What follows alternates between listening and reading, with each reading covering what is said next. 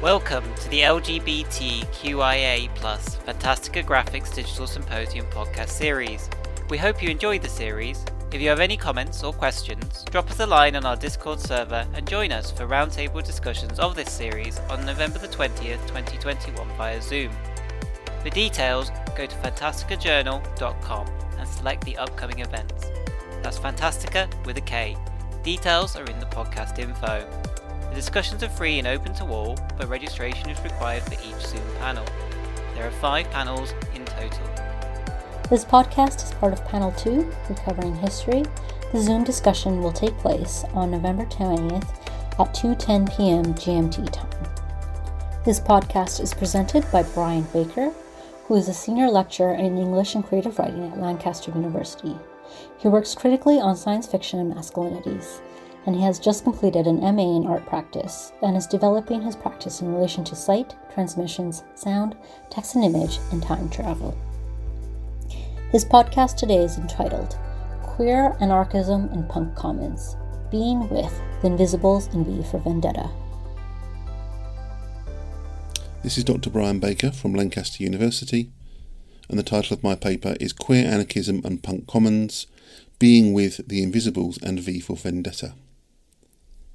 This paper will analyse the rethinking of subjectivity and sociality in 2 texts, Alan Moore and David Lloyd's V for Vendetta, published between 1982 and 1989, and Grant Morrison's The Invisibles, published between 1994 and 2000. Both texts portray a conflict between a dystopian state and a secret antagonists. Both texts also narrate the induction and education of a new young associate or member into an alternate sociality based upon anarchist principles and an underground cultural commons occluded by the state. In Evie Hammond and Dane McGowan, the texts narrate the construction of a new subjectivity in which prior forms of individuality and being are abolished in favour of a revolutionary not yet. Both come to accept a different kind of sociality, a being with, that offers the potential to move beyond the conditions of current oppression. To begin, I would like to outline connections between a set of key terms: queerness, the not yet, the commons, and utopia. Jose Munoz began his 2009 text Cruising Utopia with the following statement: Queerness is not yet here. Queerness is an ideality. Put another way, we are not yet queer. We may never touch queerness, but we can feel it as the warm illumination of a horizon imbued with potentiality. We have never been queer, yet queerness exists for us as an ideality that can be distilled from the past and used to imagine a future. The future is queerness's domain. Queerness is a structuring and educated mode of desiring that allows us to see and feel beyond the quagmire of the present. The here and now is a prison house. End quote. As he goes on to acknowledge, his formulation of the not yet here is deeply indebted to the work of Ernst Bloch, whose writings on utopianism and hope have been deeply influential on Marxist thinkers and activists. Munoz goes on to quote from one of Bloch's essays. He writes, in a 1961 lecture called Can Hope Be Disappointed?, Bloch describes different aspects of educated hope. Not only hope's affect, with its pendant fear, but even more so hope's methodology, with its pendant memory, dwells in the region of the not yet, a place where entrance and above all final content are marked by an enduring indeterminacy. Munoz then aligns queerness with Blochian utopia, with the open potential for social transformation that is not limited to either the history of utopian imaginings nor the failures of real-world attempts to institute some kind of utopian community. If, in Fredric Jameson's words, we understand the not yet as the desire for utopia, it is something which is a motor for activism and striving and hope, but is never achieved. Jameson writes, the true vocation of the utopian narrative is to confront us with the incapacity to imagine utopia, in his article Progress versus Utopia, which is a necessary failure, which casts us back onto the outlines of our own material reality. In a further article called Of Violence and Trenches, Jameson reviewed another theorisation of utopia, that of Louis Marin, in Utopique. Jameson wrote, The central proposition of Utopique is that the basic relationship of the utopian text to what we have been calling the referential subtext, which is our own world, is one of neutralisation, or in terms of More's Utopia, that the island of that name functions as a point-by-point negation or cancelling of the historical England itself. Munoz then outlines a connection between utopianism and negativity or negation in his article Gimme This, Gimme That, in which he seeks to establish the ground for what he calls a punk rock commons. He writes, "Punk rock is so often viewed as an aesthetic of nihilism. It is commonly spoken of in terms of dystopia. Its energy is described as chaotic, as creating a life without rhyme or reason, as quintessentially self-destructive. It represents the path of the outcast, of someone who often rejects sociality altogether. Indeed, punk aesthetics tell us the story of the negative. It is the kind of negativity that displaces simple oppositions between the positive and the negative, and instead shows us something else." Munoz uses the idea of the commons to suggest a kind of fugitive space, the space of the outcast, or perhaps what Hakim Bey called a temporary autonomous zone, which Munoz argues is simultaneously utopian and marked by negation. Although theories of the commons emphasise idealist notions of collectivity that often feel utopian, Munoz writes, the idea of punk rock, he says, a punk rock commons as being with, in which various disaffective antisocial actants found networks of affiliation and belonging that allowed them to think and act otherwise together, in a social field that was most interested in dismantling their desire for different relations within the social, end quote, becomes a way of articulating a resistant space, a space marked by queerness. Munoz states, "The challenge here is to look to queerness as a mode of being with, that defies social conventions and conformism, and is innately heretical, yet still desirous for the world, actively attempting to enact a commons that is not a pulverising, hierarchical one bequeathed through logics and practices of exploitation." The commons has recently been revitalised as a way of thinking not simply of space prior to the various forms of enclosure and dispossession enacted by capital over the last 200 years, but instead a particular kind of relationality or sociality. As George Kafentzis writes, quotes, "Radicals now realise that commons exist on every continent and have been the dominant form of economic production and reproduction for most of humanity's existence. Commons are conceived as a product both of struggle and of new forms of cooperation. In this way, they are brought into existence every day. Politically, commons are the way in which anti-capitalist and anti-state movements increasingly express their demands and identity." End quote. What is most important is that commons are not things or resources, a term suggesting commercial use, but relations of cooperation and solidarity. In V for Vendetta, particular kinds of cooperation and solidarity oppose the dystopian state. V for Vendetta was begun by Alan Moore and David Lloyd in 1981 and was first published in Warrior in 1982. It was published in black and white, Lloyd using the limitations of the newspaper print reproduction to emphasise a bleak totalitarian future London, its compositions reflecting the look and lighting of post-war British social realist film. As is well known, after the screen adaptation of the book, V for Vendetta narrates the destabilising campaign of political violence enacted by the Guy Fawkes Master V against a post-nuclear war fascist Britain, set, in the book at least, in the later 1980s.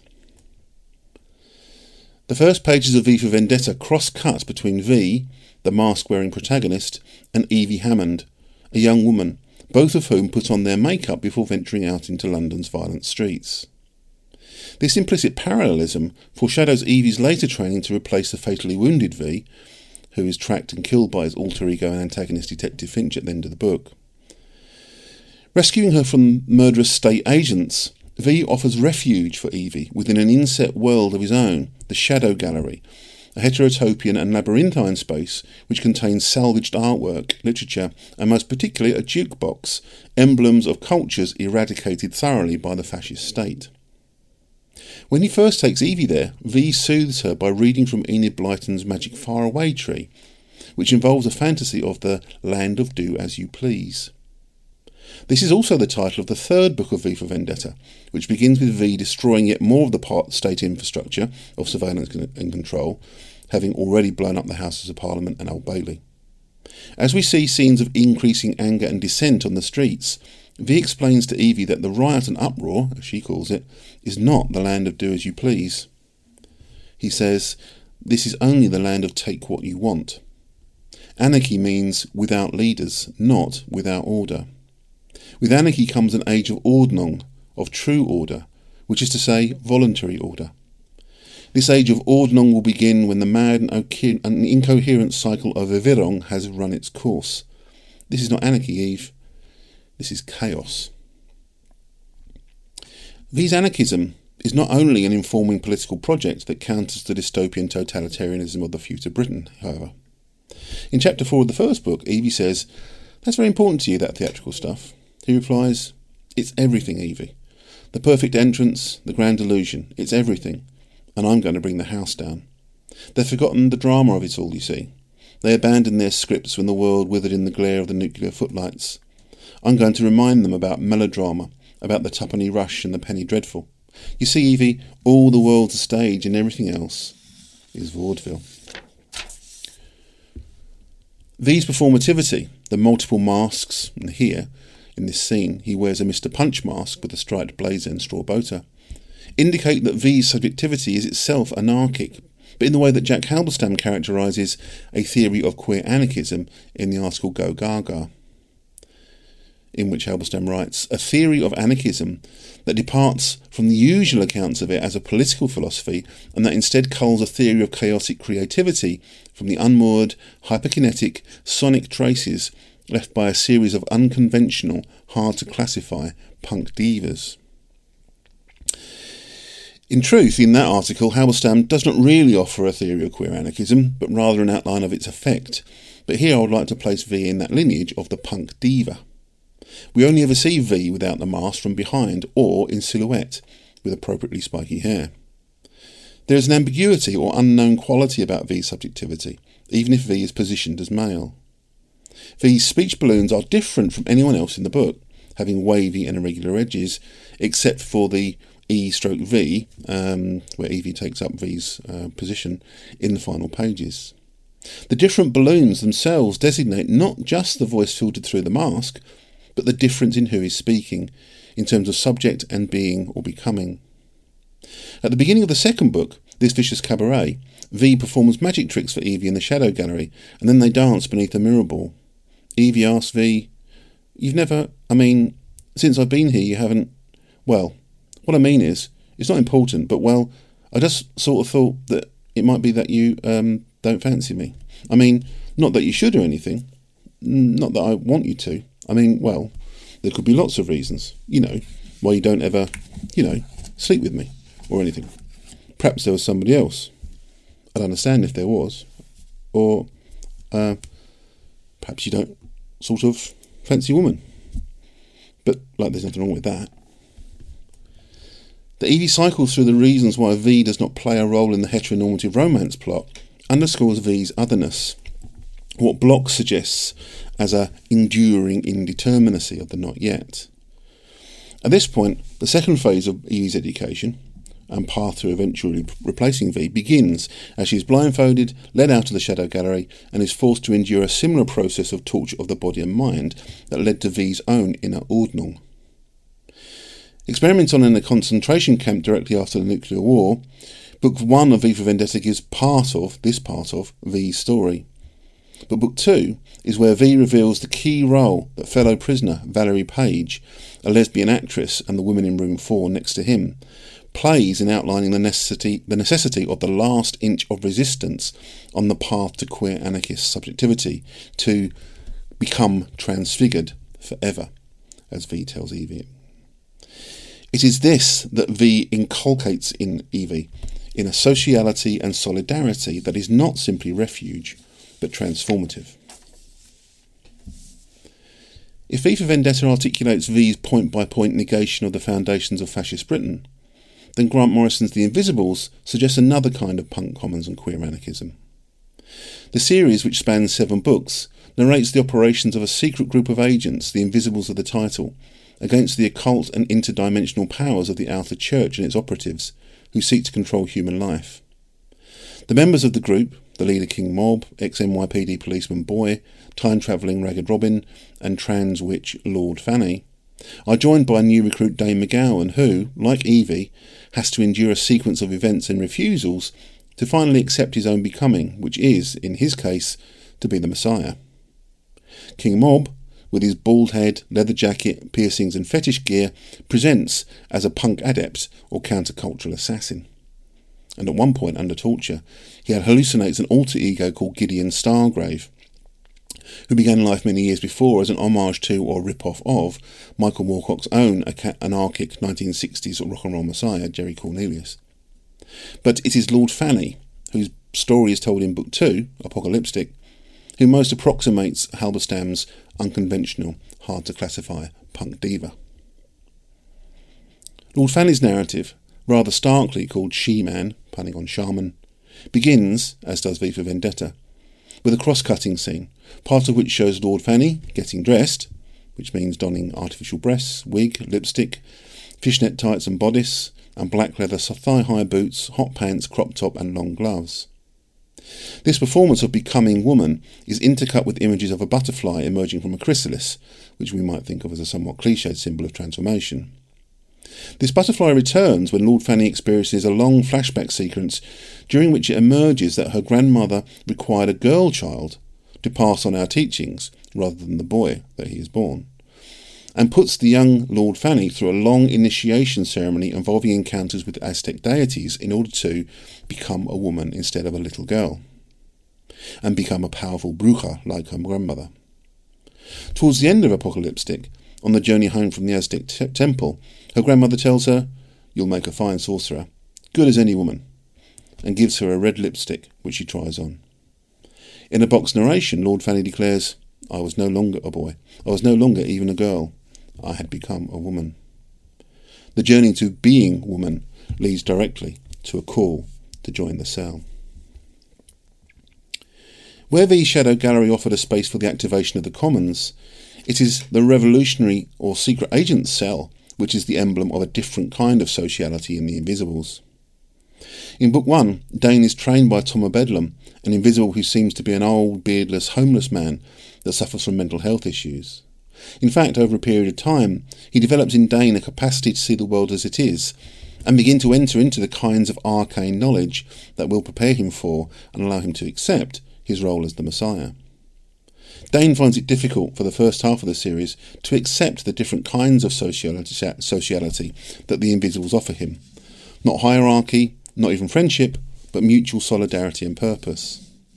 Alienated from city, Liverpool, institutions, friends and home and mother, Dane is one of the marginal subjects identified by Fred Moten and Stefano Harney as constituting maroon communities of the undercommons.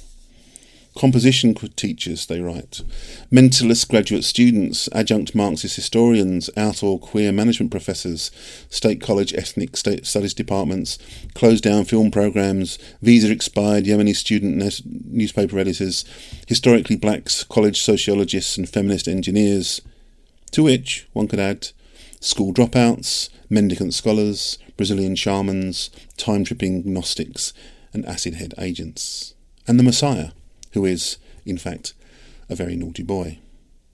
Moten and Harney conceive of the undercommons as a still yet more fugitive space than the commons, quotes, a kind of comportment or ongoing experiment with, and as the general antagonism, a kind of way of being with others.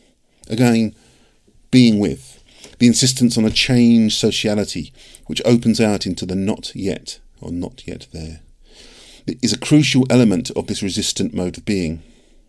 If the undercommons is a space, Moten and Harney declare, to enter this space is to inhabit the ruptural and enraptured disclosure of the commons that fugitive enlightenment enacts, the criminal, matricidal, queer, in the system, on the stroll of stolen life, the life stolen by enlightenment and stolen back, where the commons give refuge, where the refuge give commons. And perhaps the idea of entering into that space calls back to the way in which Bloch understands the not yet in the quotation from Munoz at the beginning of this talk. The Invisibles relies on apocalypse rather than utopia to imagine its state of not yet, but these terms are, in a sense, connected. Both texts insist on endings and beginnings, on transformation, on change, on the movement from one state or community or being to another, on the refuge of the undercommons. Where V for Vendetta uses punk and queer anarchy to articulate a political critique of the subject and state, the Invisibles uses motifs of occultism, alien powers and conspiracies to suggest that another world is possible. Neither offers a programme nor means to get there, but both stage the necessity of desire for utopia, for queer anarchy, for the not yet. Thank you. We hope you enjoyed the discussion of the Invisibles and V for Vendetta. This podcast series will continue with Panel 3, Interrogating Space and Place, with a podcast from Veronica Mondragon-Paredes and a discussion of Bitch Planet. If you enjoyed this series or have questions, join the conversation with us on Discord on November the 20th, 2021 for our Zoom webinars. For details, go to fantasticajournal.com and select the upcoming events. The discussions are free and open to all, but registration is required for each of the 5 Zoom panels. We look forward to seeing you there.